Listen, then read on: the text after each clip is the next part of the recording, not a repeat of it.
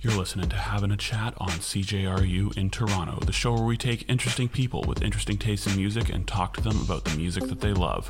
Today, for part one of our political mini-series, we chat with NDP Member of Parliament for Timmins James Bay, Charlie Angus. In addition to his time as a Member of Parliament, music has always played a big role in Charlie's life. He has spent time playing in a group called the Grievous Angels, as well as a punk rock band known as L'Étranger, and we're very stoked to have him with us to chat about his favorite music. This is Having a Chat.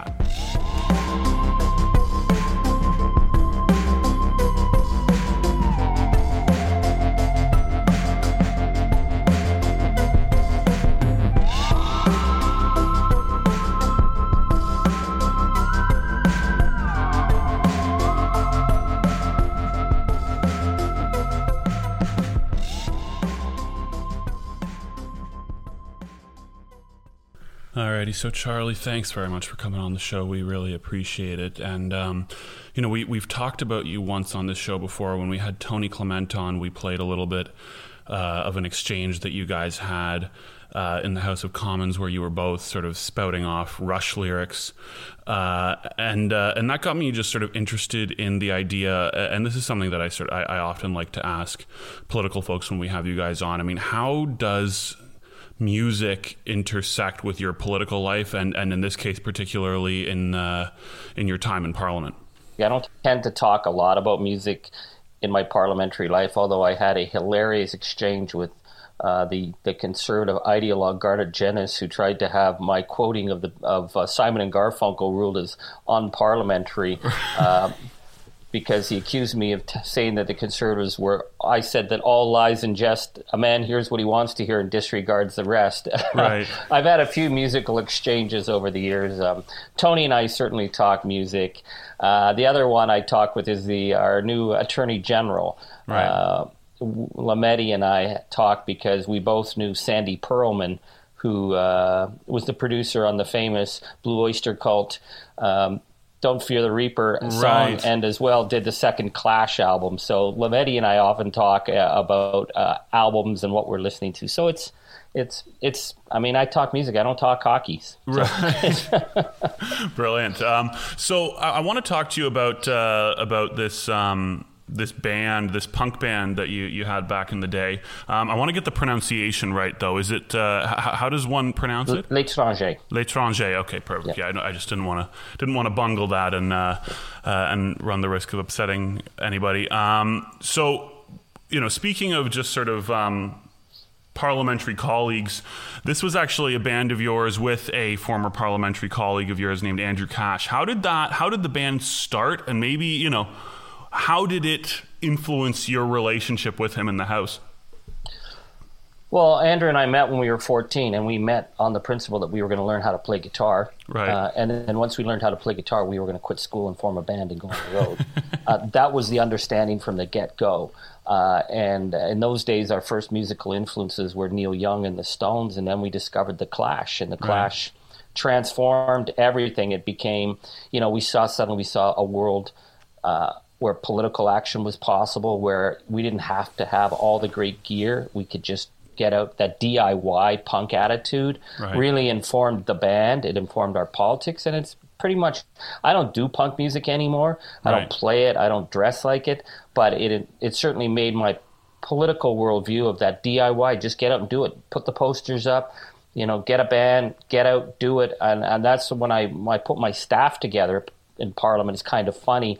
I put my staff together. We had to put a band together. In fact, I taught them some musical terms about how we were going to talk about things, because I'm more used to working in a band context than anything else. And the one thing I could say is that Andrew Cash and I are the only parliamentarians in the Westminster parliamentary tradition who opened for the Dead Kennedys. That is certainly something to be proud of, I would say. So what was the Dead Kennedys? Fascinate me. What was that experience like? It was very funny. Someone posted photos of our show with them at the Masonic Temple the other night, and I didn't know people didn't really have cameras back then. It was pre-digital. That show was almost a nightmare. It was the most bizarre thing I'd ever been involved in. We got paid maybe $100. Right. We had to make the posters and put them up. Right. We got there. This was the Dead Kennedys' first tour. a lot of young kids came out to see them. We opened up, the show started, and then there were a lot of Nazi punks, just idiots there. And me being the quiet, gentle person I've been known to be in Parliament, I called them out, and hell rained. It was just, it just descended into chaos, and there was spit and bottles and everything flying. And so I posted those pictures the other night, and a bunch of people who were at that show were commenting, and I was thinking, okay, I wasn't the only one that remembered it. It's just like, it was insane. And, it was it's a story from the past. Well, so they had that, the Dead Kennedys they were the ones with the song Nazi Punks Fuck Off, right? Yeah. Okay, so, but I guess this would have perhaps been prior to that, but would that have been that came out in response to, I think it was around the same time. I can't remember if the Holidays in Cambodia had been released, but I mean, that era was very, very political in terms of, there was a lot of demonstrations in the streets. There was a sense that, with the Russians and the Americans and Reagan and Thatcher, there was a lot of sense that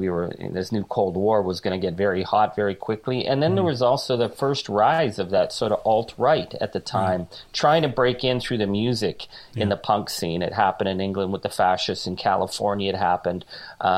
Elsewhere, it just tended to be dummies, which I think most people who get attracted to the alt-right are. But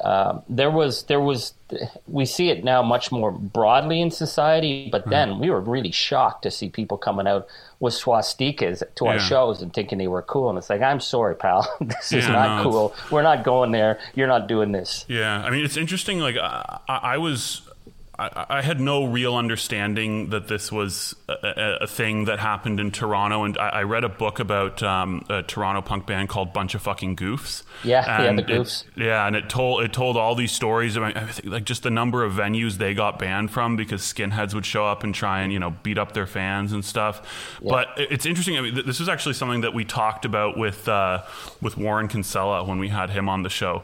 And it was interesting hearing his stories of a band that he played with having a very similar experience out in Calgary in the 80s, and how sort of Western separatism and sort of this sort of white nationalism were sort of playing footsie with one another, and there were people showing up to his shows and he perhaps a bit more aggressive than you are. He went out and tried to beat them up. So well, we carried a big front line of roadies back in those days. We had more roadies than the band in some of the venues we had to play. So our roadies were really, really tough guys, but they were all peacemakers because nobody wanted to start a fight. But it was a different world in music, and people took their badges of allegiance very seriously. And we were very political, but we were also very, I think, we were all good Catholic boys. We wanted people to realize that the music could bring us to a better place than being dummies in a mosh pit. So yeah, fair enough. Okay, so with that in mind, the first song that I'm going to play is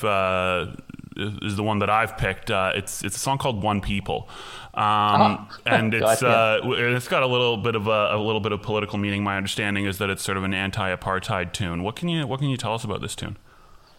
Well, I don't think it was one of L'Etranger's better songs, but when I look back on it, that era was fascinating because musicians around the world stood up. Apartheid was the big battle politically, that and the whole battle over nucleus. And every musician took a stand. I mean, international artists refused to play the Sun City, the resort. The fight against apartheid involved everybody, and so we did our part as like a Toronto punk band, but there were big acts that got involved, like Peter Gabriel, Little Stevie. I mean, they did this shout out video on Sun City was the who's who of American rock and roll. So that was it's reflective of a time when people thought music could change political structures, and they did. Yeah. Well, so it's interesting.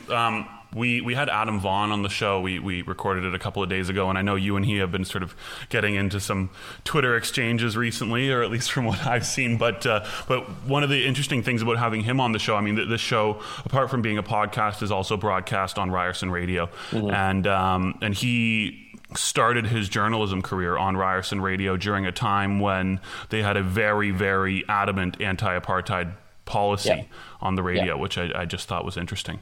All right, but with that in mind, this is L'Étranger with One People on CJRU.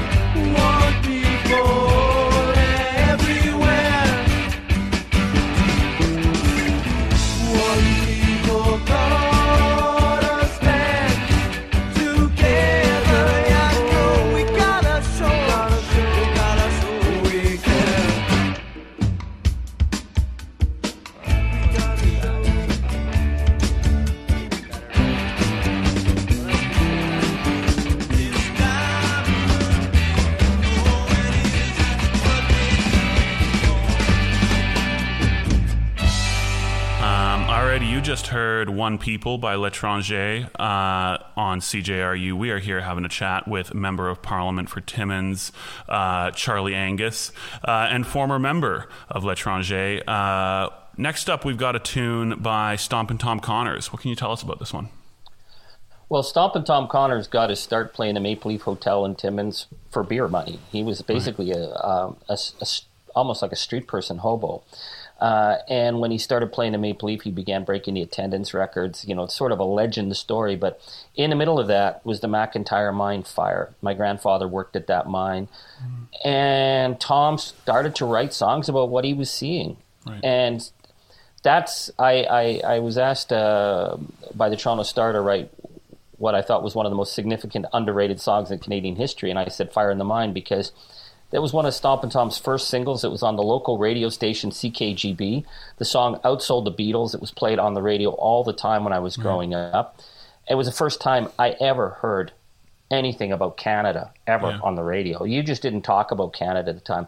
And what's interesting is, you know, the establishment hated Tom. They were embarrassed by him. The Canadian media were so embarrassed by this hick who went around singing songs about tobacco farmers and steel workers and miners in Sudbury.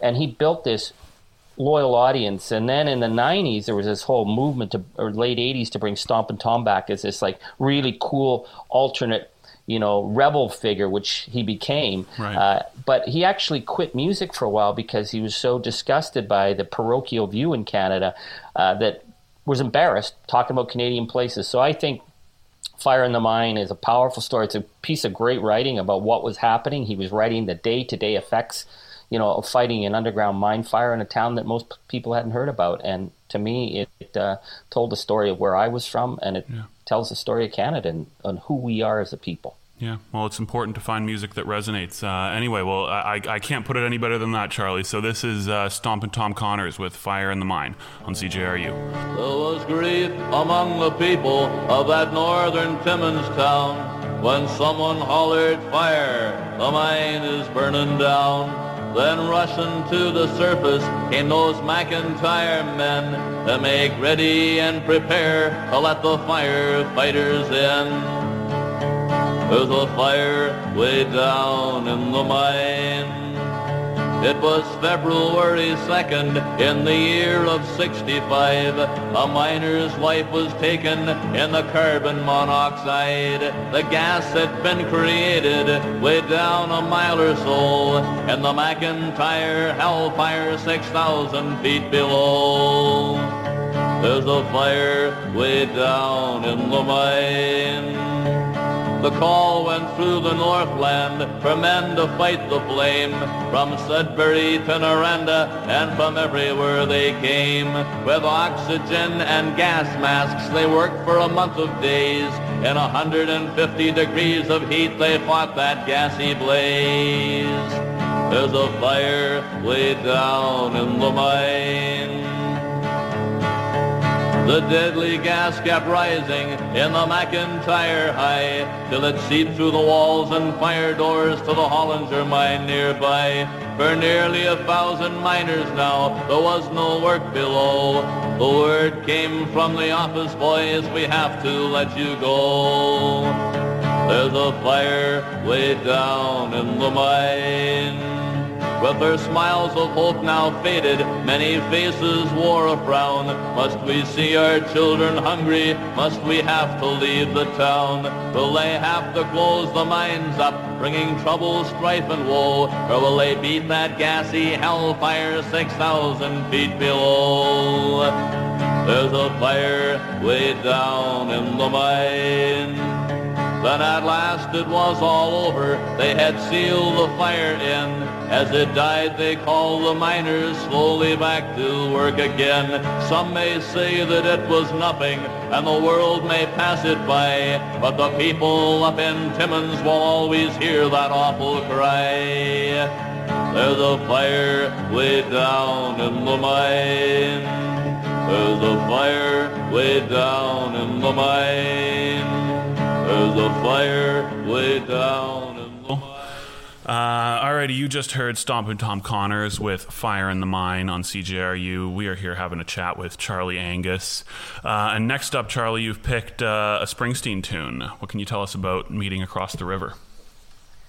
Well, Born to Run is, I think, one of the greatest rock and roll albums ever made. And people think of the big Springsteen anthems, but I remember when I first listened to that album with headphones on, and he was painting this picture of this world, New Jersey, New York, working class people, hot rods and nightlife, right. for the lower class, really. Yeah. Meeting Across the River, I just listened to it over and over, and it really, when I was a young songwriter, it really changed how I saw writing songs, because he doesn't resolve it. He shows you a picture. He shows you a picture of a guy who's on the down and out, who's trying to make a deal, and he doesn't tell you what's going to happen in the deal. You kind of know the deal's going to go south, right? But he doesn't resolve it, and so it's a perpetual presence. It's in the moment, right, permanently. Every time you listen to it, you're right at that moment. Is he going to make it? Is he not? And I just think it's a great piece of writing, and and Springsteen is still incredibly relevant. In his late 60s. He continues to write great music, but I've always been really the song had a huge influence on how I wrote. Right. I mean, my most recent sort of interaction with his music, he put out this, I can't for the life of me remember what it was called, but it was this sort of like a live concert movie where he performed it in his barn. And he had just a bunch of friends out, and it was a truly breathtaking performance. It was just him, because I believe he decided not to tour his latest album, but he just did this one-off show in his barn, and they recorded it, and it was breathtaking. And I was lucky enough to have a friend bring me out to see it with him at TIFF. But I'm curious, like, what are some songs of yours that this has really played an influence on, in a really noticeable way, and how has it shaped those songs in particular? Well, mostly in the Grievous Angels, which is my main band, right, where I moved out of punk and more into alt country, right, and roots. And a lot of the songs really tell the story of the northern working class. Right. We had a song on the last album called First Signs of Spring. It hasn't been above 30 below in something like a week or so. Right. Radio calling it a big deep freeze, and that icy wind is getting in all our dreams. And it begins where it ends. The opening line is the closing line, right, and it's a story of a couple struggling. He's lost his job. He's doing night drives, driving someplace, but it's sketchy, but he doesn't talk about what it is, and he keeps waiting. There's going to be better days, but it begins and ends in the same place. I really love that technique in writing, that it should resolve, it hopefully will resolve, but it's not resolving yet. And it's just I really love writing songs. I spend a lot of my time when I'm not doing, it's what I do when I don't do politics. I do music. I listen to music. You got to have a life outside of freaking politics. Well, I mean, I love this idea of sort of it not ending, it sort of living in perpetuity. I mean, especially when you're discussing sort of a cold winter. I mean, anyone, in certain parts of this country know that sometimes it can feel like a winter can last forever. So I have no doubt. Definitely this winter. Yeah, exactly. I have no doubt that it allows just the tune to resonate more. But with that, let's give the tune a listen. This is Bruce Springsteen with Meeting Across the River on CJRU.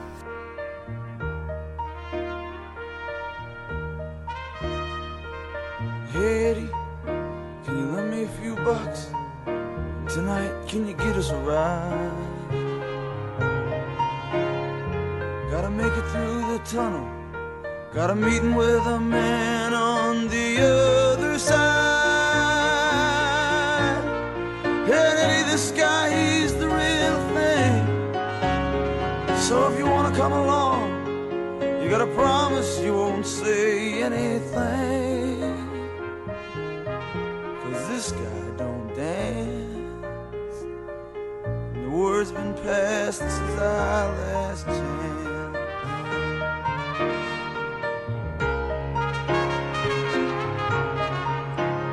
We gotta stay cool tonight, Eddie, 'cause man, we got ourselves out on that line. And if we blow this one, They ain't gonna be looking for just me this time. And all we gotta do is hold up our end. Here, stuff this in your pocket. It'll look like you're carrying a friend. And remember, just don't smile. Change the shirt. 'Cause tonight we got style.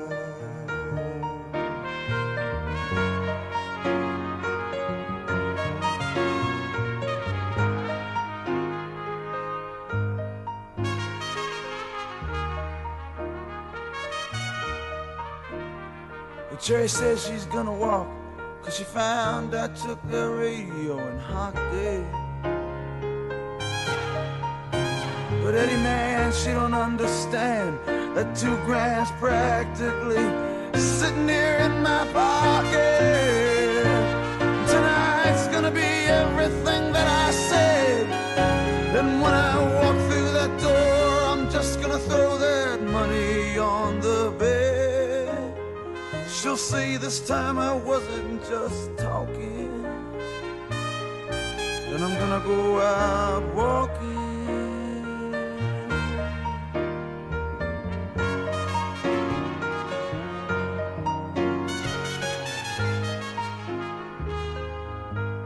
Hey, Eddie, can you catch us around?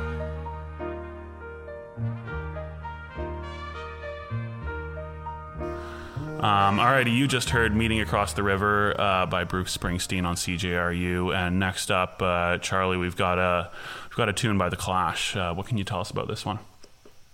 Well, the Clash weren't just a group.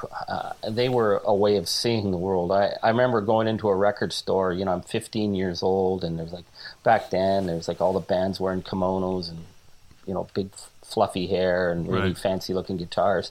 And the first Clash album looks like a Wanted poster. It's just so in your face. Mm-hmm. And I remember picking that album up multiple times and not even sure if I should buy it. That, to me, it just represented so much drama and menace. And I bought the album, and I went over to, had a teenage girlfriend, and I said, "You got to hear this." And I didn't know what it was going to be. And the very first song was Janie Jones, which is not really a Clash. It doesn't sound so much like the rest of, it wasn't hard punk, it wasn't hard driving politics, but I just listened to it, and I knew the world was never going to be the same again. To me, being a teenager, the world was a lot of grays and browns and plain colors, and suddenly it was this is for real. And I after that, I think every Clash album, every Clash single that came out, I'd listen to, study, and it really informed how I thought the world could be, how you could play music,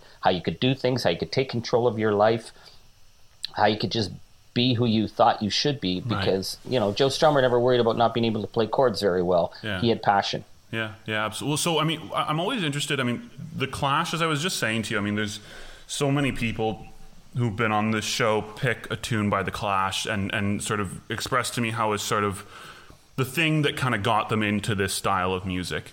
And I'm always interested in sort of where it went from there. So, perhaps maybe you could walk us through, what were some punk bands that you sort of followed up The Clash with? Some bands that they were sort of the gateway drug to, if you want to use that analogy. Well, in the early days, it was Stiff Little Fingers out of Ireland, which I still think is the greatest band that ever came out of Ireland. Blows Bono and Edge way off the map, but they just didn't have the corporate endorsements you two had. But the Buzzcocks, a great pop band. But I think what was interesting about the Clash is that they really didn't want to just be a punk band. They wanted to open people's eyes. So they really pushed the connection to reggae. Reggae was a huge political influence at the time. We listened to a lot of reggae. Toronto had a huge reggae scene, and the Clash really opened our eyes to a lot of reggae. They opened it up to funk at a time when funk seemed really, for white kids, was way out there. So they were always introducing us to bands. And then, the whole, all the sort of reggae punk mixes, like the Specials and Madness, that whole scene of trying to mix kind of more of a world sound. I think that was what the Clash politically were really important.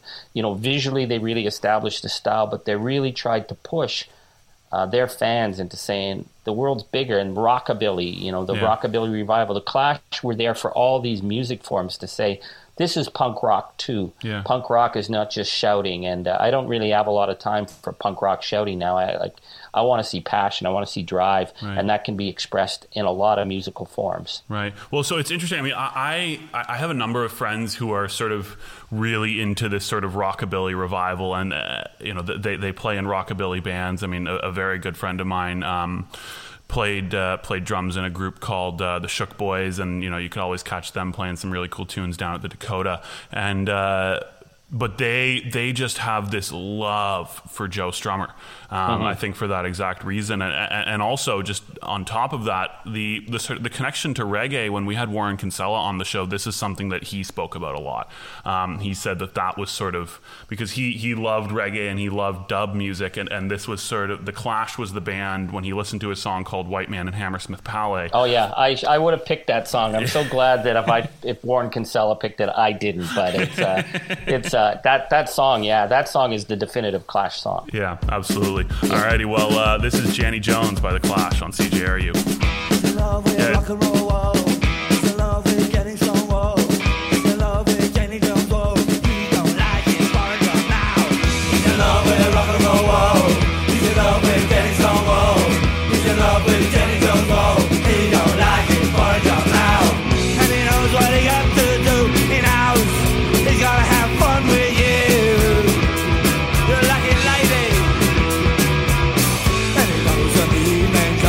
Job is done, he'll be over in his car for years. He's in love with rock and roll, whoa. He's in love with Kenny Stonewall. He's in love with Jenny Jones, whoa. He don't like it for a job now.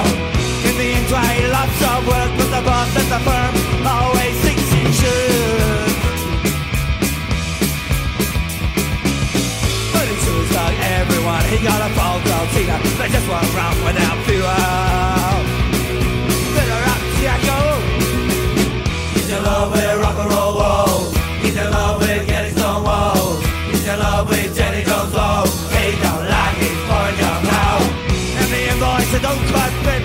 No pay over in his alphabetical file. Sent for the government man. I just gotta really tell my boss, gonna really let him know exactly how he feels.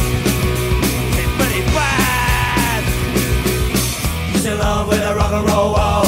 He's in love with getting Stonewall. He's in love with Jenny Jones. Oh, he don't like it for a job. No! No! No! Let them know! Let them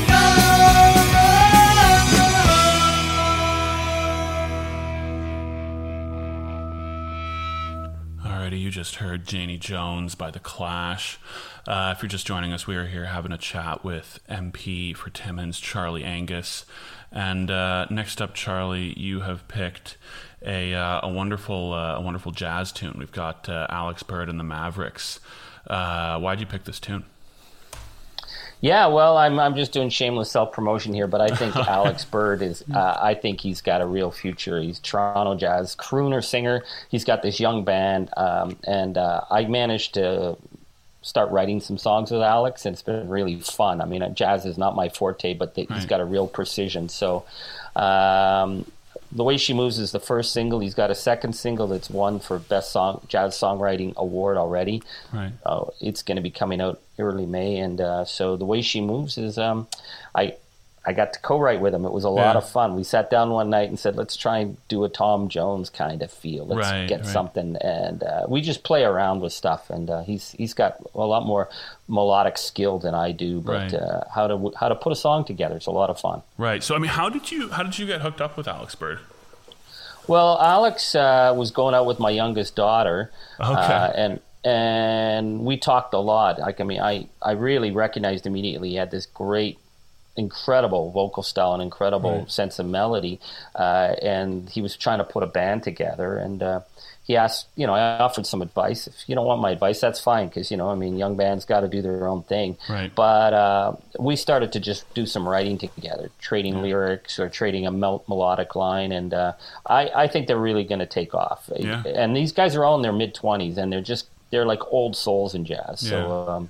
Well, I mean, I could just tell by really the way they were dressing in the video when I checked it out. But you're right; it reminds you of sort of, you know, Tom Jones, those sort of old crooner style jazz tunes. Yeah. So we just to me, it's been a lot of fun working with them, and just and also seeing where they're going. Like they're taking the music in different directions, and they and being in the studio with them, I got them into Canterbury studio with Jeremy Darby in Toronto, and Jeremy's worked with everyone from Ella Fitzgerald to Nirvana. And so Jeremy really brought a lot of production skill to the project. It was just fun, just being there in the studio and talking about how the song should sound, how we could make the song just have the particular feel that his band wanted. Brilliant. Alrighty, well, let's check it out then. This is Alex Bird with The Way She Moves on CJRU.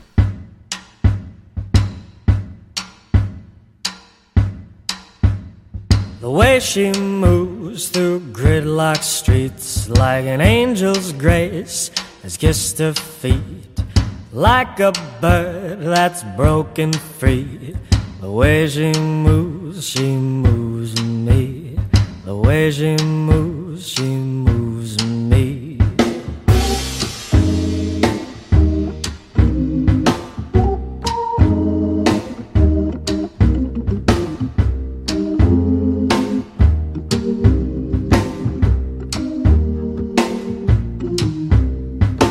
She moves and flips her hair like a silent dancer in the midnight square.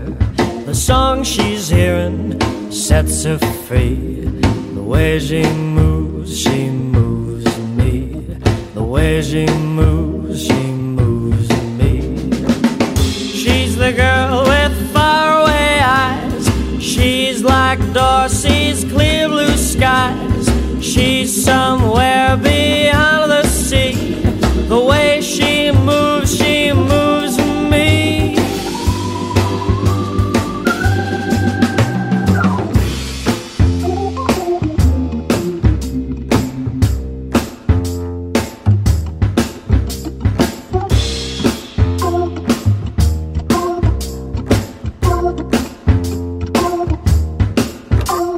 The way she moves right through the town, the world just stops spinning around. Hold my breath, what do I see? The way she moves me. The way she moves me. She's the girl with faraway eyes. She's like Dorsey's clear blue skies. She's somewhere beyond that sea. The way she moves me.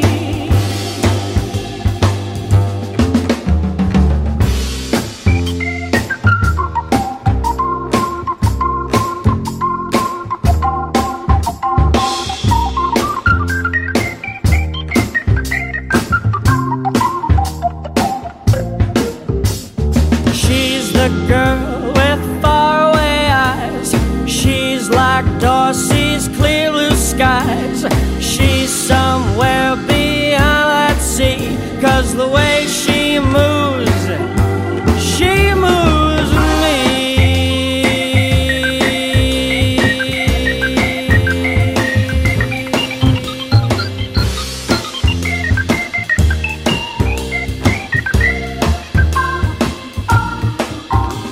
I'd walk through fire to be by her side. I'd sing a song that would light the night. I'd give my heart to be so free. 'Cause the way she moves me. The way she moves me. The way she moves me. The way she moves me. The way she moves me. The way she moves me.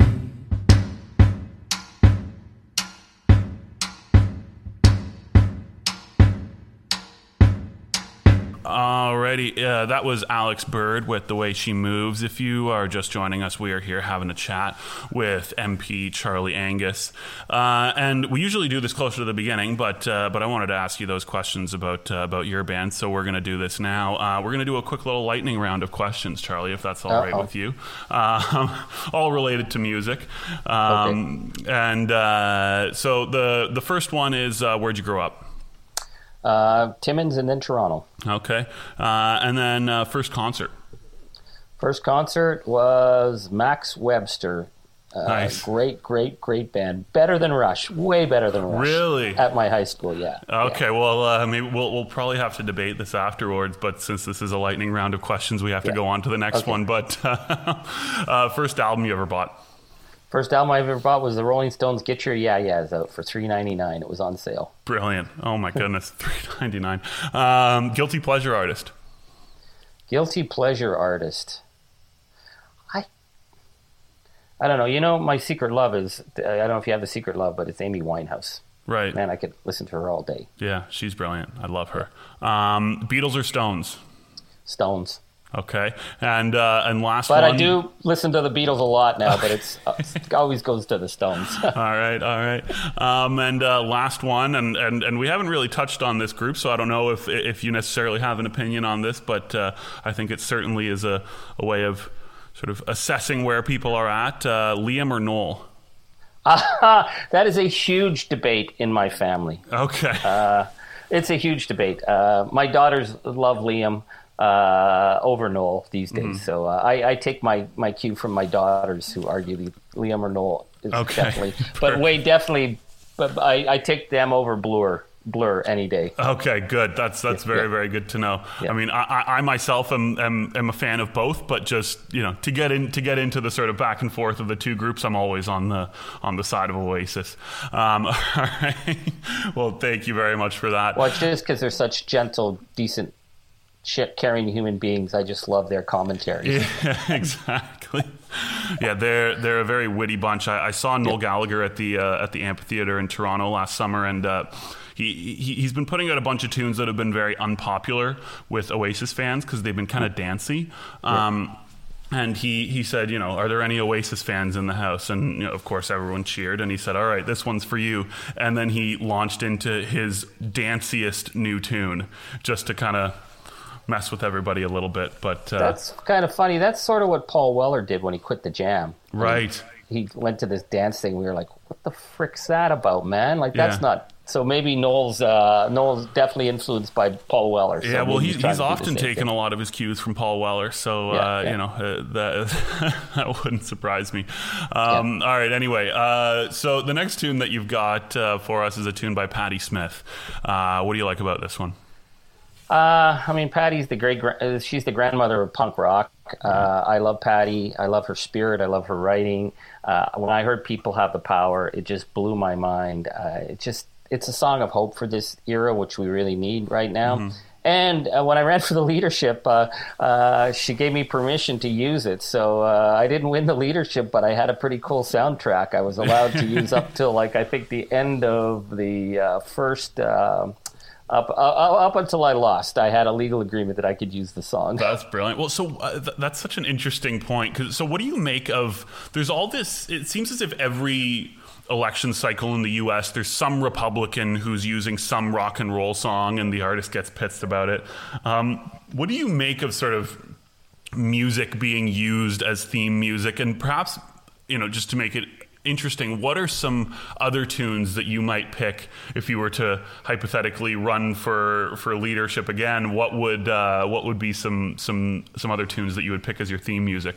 Well, I'm not running for leader again, but I've used different songs. In my very first election, when I ran in what was considered a safe liberal riding, I used Waco Brothers, The Harder They Come, The Harder They Fall. Right. And then in 2013, I actually did a show with the Waco Brothers, so it was really funny. I said, you're not going to believe this. I know you're going to find it funny that I'm an elected member of Parliament, first of all. And number two, that when I first ran, I used The Harder They Come. I heard, I think at an NDP gathering, I heard Better Days, I think, of Springsteen. I was like, yeah, that's a good choice. Right. Of course, the famous is the Clintons, Don't Stop Thinking About Tomorrow. Yeah. Well, and Fleetwood then Mac. Mr. Trump, I think, upset Neil Young quite a bit. He walked out to, I think it was "Keep on Rockin' in the Free World," and yeah, and then they tried "Born in the USA," and the boss is like, "No, you're not touching that song."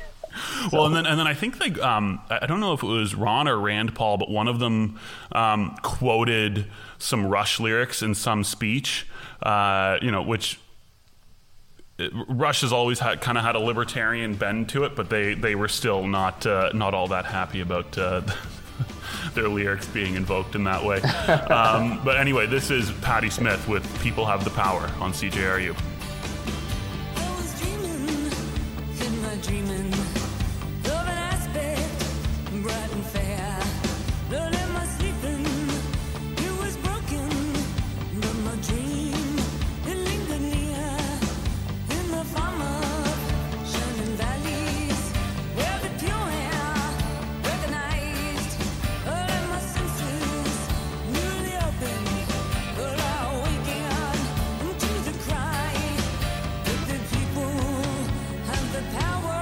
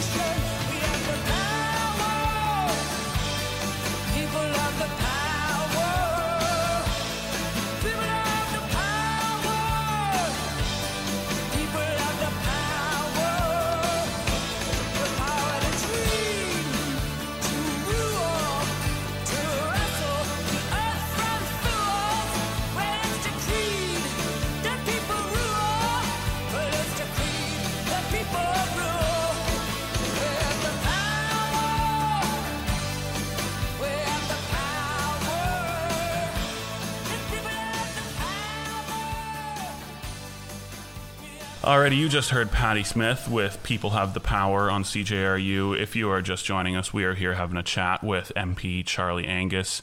And next up, we've got another one of your tunes, Charlie. What can you tell us about Grievous Angels, and what can you tell us about Red Deer to Marjorie? Marguerite Cape Breton. Well, that was a song on our very first record. I don't know, I think we put about... I think we're on our 8th album, so we're just finalizing the 8th album. We did Red Deer to Marguerite because the Skydiggers do a cover of it. Right. And I was sort of hoping to get maybe Andrew Cash or Jason Collette to come on and have all of us sing it together, because we used to perform it together. But it was really cool being with Andy Mays of the Skydiggers. He's like one of my favorite performers in Canada, one of my favorite bands, and it was great that they sang the song. Right. And, you know, the Angels...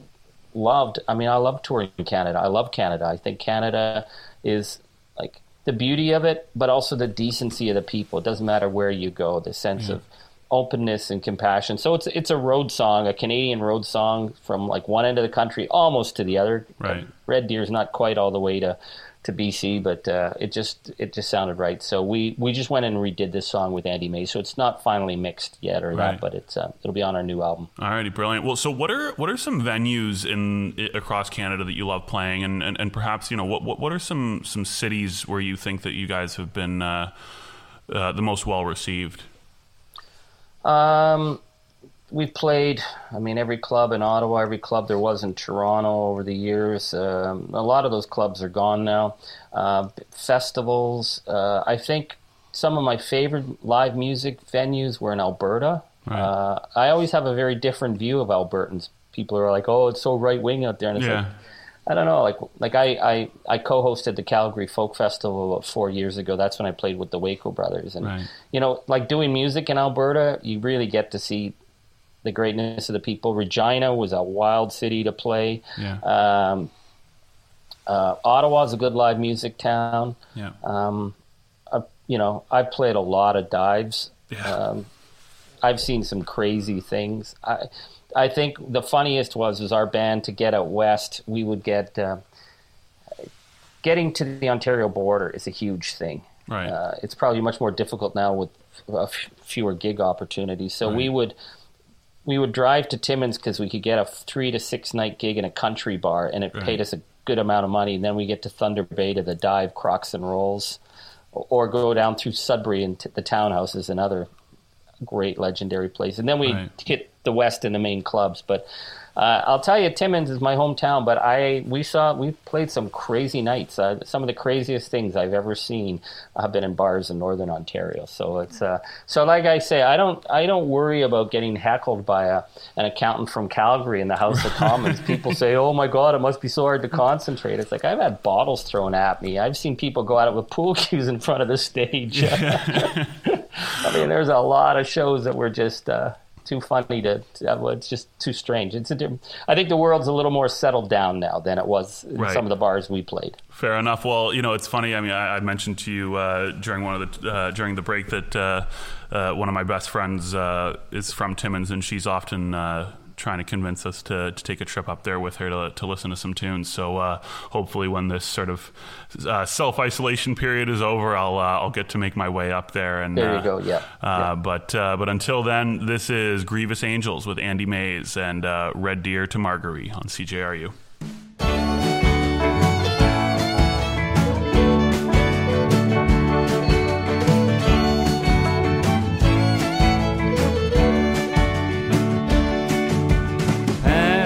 Time blowing smoke rings, reading the menu covered in coffee stains. I can't remember where we've been or where we're going to. A takeout cup for me and one for you. My headlights carve out fears in the night. Night radio keeping me alive. Rain up streak, the window pane, diesel fuse with cold and rain. I'll follow you from Red Deer to Marguerite.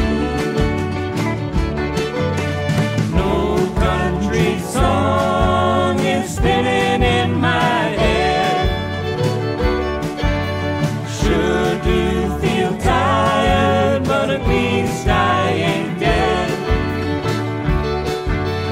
Sleeps the sound on my shoulder as I take the driver's seat. I followed you from Red Deer to Marguerite. Thunder Bay is 2 hours from sight. I left the flatlands late last night. Sunlight rises on a distant sky, says good morning to our tired eyes. Smile at me and I know that it's alright. No country song is spinning in my head. Sure do feel tired, but at least I ain't dead. Sleeps the sound on my shoulder as I take the driver's seat. I followed you from Red Deer to Marguerite.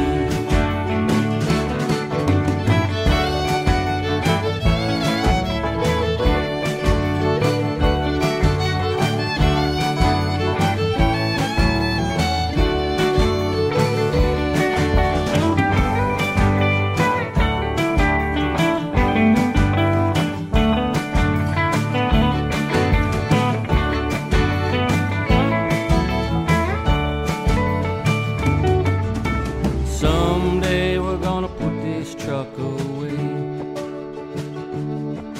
And get us a place out near the bay. And at night when you hold me tight and we hear those trucks are rolling by, I'll follow you from Red Deer to Marguerite. No country song is spinning in my head. Sure do feel tired, but at least I ain't dead. Sleeps the sound on my shoulder as I take the driver's seat. I followed you from Red Deer to Marguerite. All the way from Red Deer to Marguerite. Hell, I followed you from Red Deer to Marguerite.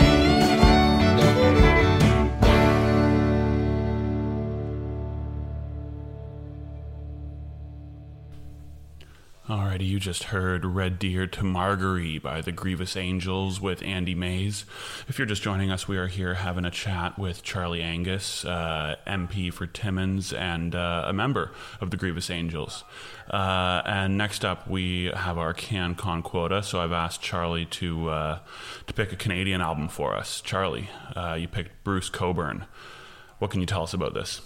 Well, there was, I think, every year for about 10 years, Bruce Cockburn's album were coming out steady, and we listened to every single one of them. Mm-hmm. He really defined a sound for Canada and Toronto in a particular period of time. The Stealing Fire album,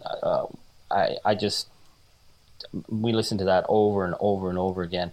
That song came out at the time when the Americans were involved in, their dirty wars in Central America, and right. Nicaraguan revolution had happened, and there were the mass killings in El Salvador and Guatemala by the military gangs, and Bruce Cockburn came out with his song "If I Had a Rocket Launcher," which he basically said he had taken an American helicopter out of the sky, and that was so un-Canadian. We were so shocked by that. We sat and discussed that song over. I remember being on a band trip out in the Maritimes where for like 12 hours in the van we argued about the song and what it meant and why should he have said it or shouldn't he have, and then I think it's not the opening song is To Raise the Morning Star, I think, but one of the beautiful songs on that is Lovers in a Dangerous Time, which was one of the first Bare Naked Ladies songs. So I think kind of a bit of an anthem for COVID to be a lover, to be lovers in a dangerous time.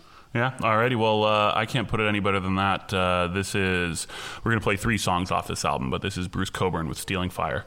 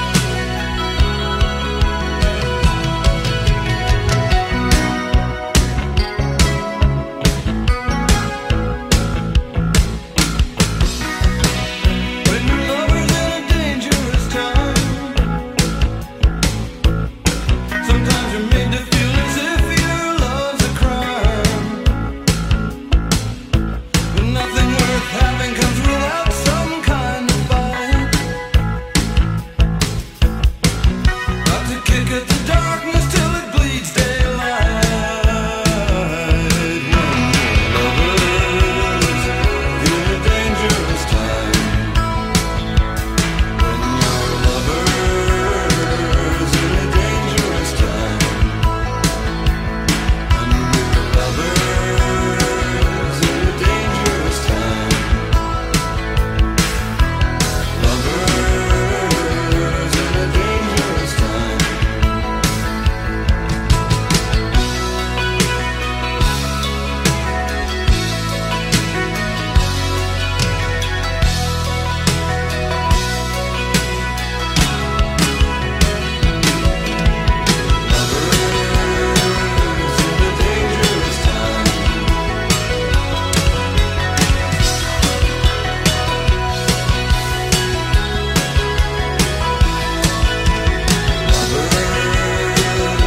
a dangerous time.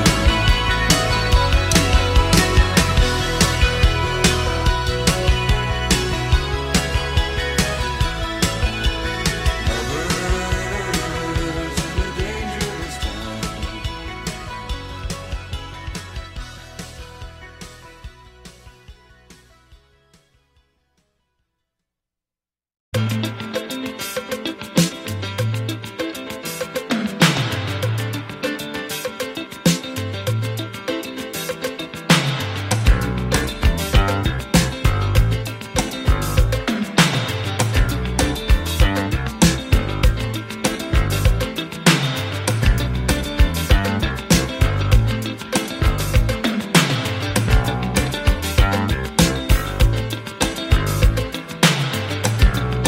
Maybe the poet is gay, but he'll be hurt anyway.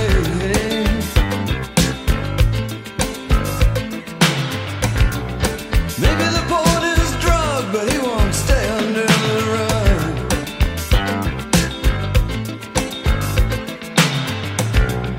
Maybe the voice of the spirit, in which case you better hear it. Maybe he's a woman who can touch you where you're human.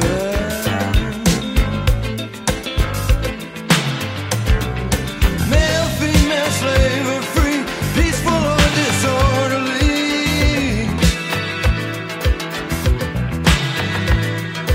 Maybe you and he will not agree, but you need him to show you new ways to see. Don't let the system fool you. All it wants to do is rule you.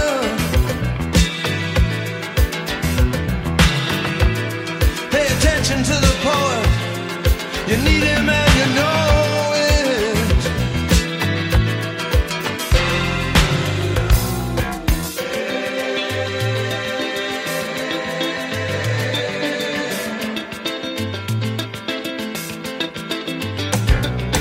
Put him up against the wall. Shoot him up with pentothal.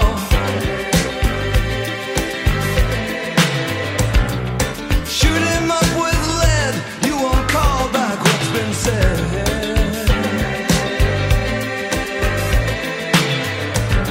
You can put him in the ground, but one day you'll look around.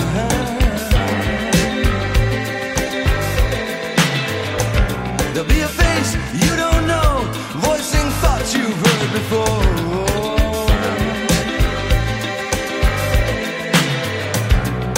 Male, female, slave or free, peaceful or disorderly.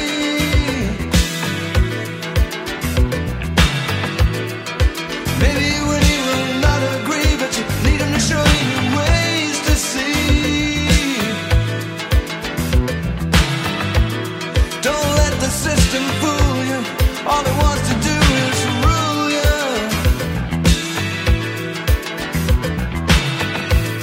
Pay attention to the poet. You need him and you know it.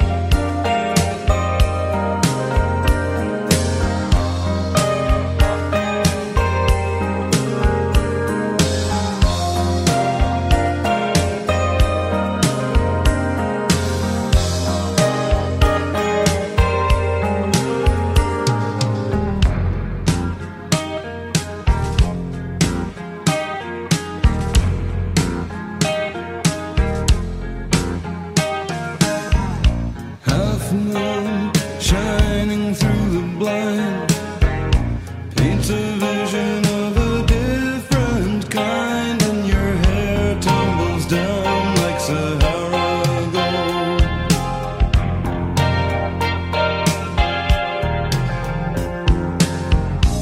Wet limbs striped with silver lines, locked together at the center of the night, and your hair tumbles down like Sahara gold.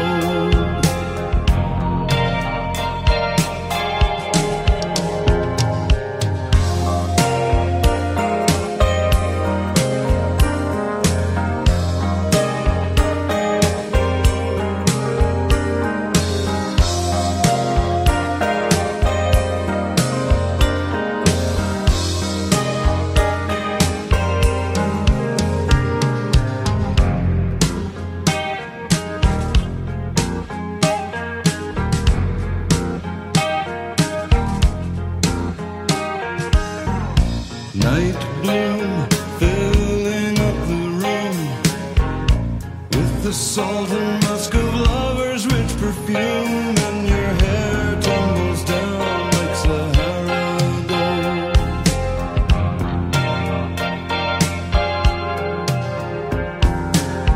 Animal grins and wild shining eyes, laughing and shouting, we're 100 stories high, and your hair tumbles down like Sahara gold.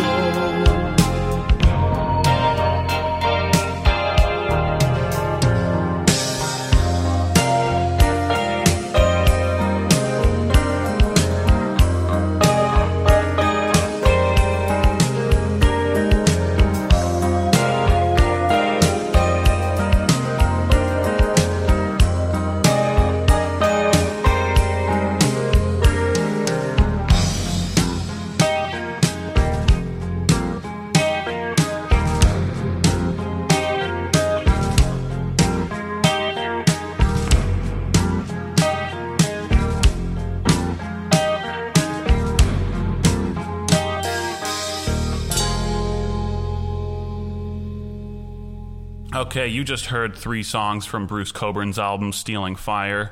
If you're just joining us, we are just wrapping up this hour of having a chat with Charlie Angus. And last up, Charlie, we're going to play, to wrap up the show, we're going to play another tune from your old band, your old punk band, L'Étranger. We're going to listen to Time and a Place. What can you tell us about this tune? That was, I think, on the very last recording with L'Étranger. I was quitting the band at that point. I was working with the Homeless in downtown Toronto. Andrew Cash was getting signed to Island Records, which was quite the deal at the time, because Island was doing a lot of the big reggae acts, and I think they had U2 at the time as well. So this was the last record. I don't play bass on this. Tim Vestley of the Real Statics did the recording. I was involved in the setup of the song, and we played it live 100 times, but for the recording I had stepped out at that point. And it captures I think it well captures the sound of L'Étranger, the spirit of the time, and Andrew Cash was and remains an incredible performer to perform with. He was just he really can really captivate a crowd, and we were very young at the time, early 20s. All right, brilliant. Well, thank you very much for coming on the show, Charlie. We really appreciate it. And do you have any any last words, perhaps, about your take on sort of the power of music in politics? Well, I think music plays a huge role. I think it's a way of bringing people together. And I always say, when I first ran for office, I put my suit on because, as a New Democrat, you got to look like you can hold down a job. Right. Liberals sort of always dress down. New Democrats have to dress up. Right. And as soon as I started, people would say, "Where's your guitar?" Yeah. And I bring my guitar a lot of places in the riding now because people. I always say, at the very least, they know a 3-minute song will only last 3 minutes, whereas a politician with a mic might not stop for a long time. But music's great. And, during the COVID times, I'm seeing lots of people performing. I'm doing this digital hootenanny. Every few nights, I release a new song. Right. People are sending me requests. So because of the horrific killings in Nova Scotia, I did I did Farewell to Nova Scotia, and it's gone around and around on YouTube. And I'm working on a new one now. I'm not sure which one it is, but music's a way of reaching people, and I think that's, if you have it, do it. I mean, I can't skate, I can't throw a ball. I don't do those celebrity hockey games. The Conservatives always wanted me to join the NDP team, and I said that's just because you want to use a stick to take my teeth out, and I'm not that dumb. But I can play guitar, so music's a good way to be with people. Alrighty, well, thanks very much for that, Charlie. Thanks a lot. And you can check out our podcast on anywhere where you get your podcast. You can subscribe. It's Having a Chat. And to wrap things up, this is L'Étranger with Time and a Place on CJRU.